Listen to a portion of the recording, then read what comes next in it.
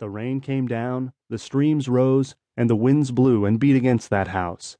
Yet it did not fall, because it had its foundation on the rock. But everyone who does not put these words into practice is like a foolish man, who built his house on the sand. The rain came down, the streams rose, and the winds blew and beat against that house, and it fell with a great crash. Matthew, chapter 7, verses 24 through 27. I have read that parable many times, and have heard many teachings on it. This time, however, I was hearing it in my spirit. The real me was listening. As I studied and chewed over this parable for some time, it became clear to me that it was not the building of his house on the rock that made the wise man wise, but it was fear and respect for the storm that made him wise. For the wise man, building his house on the rock was the result of wisdom. If no storm were coming, it would be foolishness to build on the rock. It puts me in mind of the scripture, "The man without the Spirit does not accept the things that come from the Spirit of God, for they are foolishness to him, and he cannot understand them, because they are spiritually discerned." 1 Corinthians chapter 2, verse 14. Let's consider these two men, each of equal resources, building their own house. One builds his house on the beach, shaping it any way he wants, using all of his available materials. The other must go through the pain and hard work of hauling what he can up to the rock. He will have to shape his house to the rock instead of building it the way he would like, leaving some of his building materials behind. Nothing about this seems wise. Of course, we know the rest of the story. The storm. Before you continue listening, I am going to ask you one thing. Do you believe in the storm? If you do not believe that anything terrible can happen to you, then listening to this book may be a waste of your time. If you do believe it, you may realize deep down inside that the time has come for you to build before it is too late. For me, it was an easy decision, because I believed in the storm. I have seen and experienced many of life's storms, some of them minor, some of them major, with any one of them having the power to take me out, especially when they accumulate.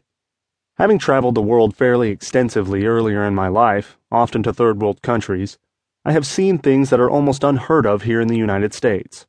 Circumstances and conditions people have to endure that seem inhuman. There are big storms occurring outside our borders that we in America are often not very aware of. Places where even today Christians are being persecuted, imprisoned, enslaved, and murdered for their faith. These men and women know what it is like to be in the midst of a real storm. The Word of God tells us that in the last days, a time is coming that is worse than any time that was before.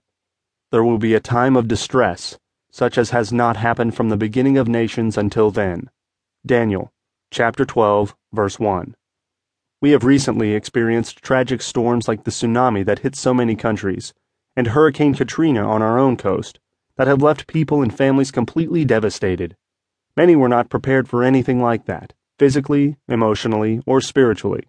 Many have also suffered other circumstances like cancer or some other terrible affliction, or living under a regime like Nicolae Ceausescu, Saddam Hussein, or the Taliban in Afghanistan.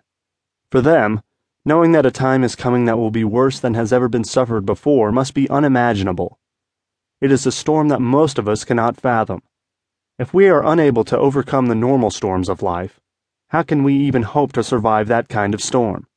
I came to realize that I was in no shape to face anything of such magnitude. No wonder that the Word of God says that in the last days some will fall away.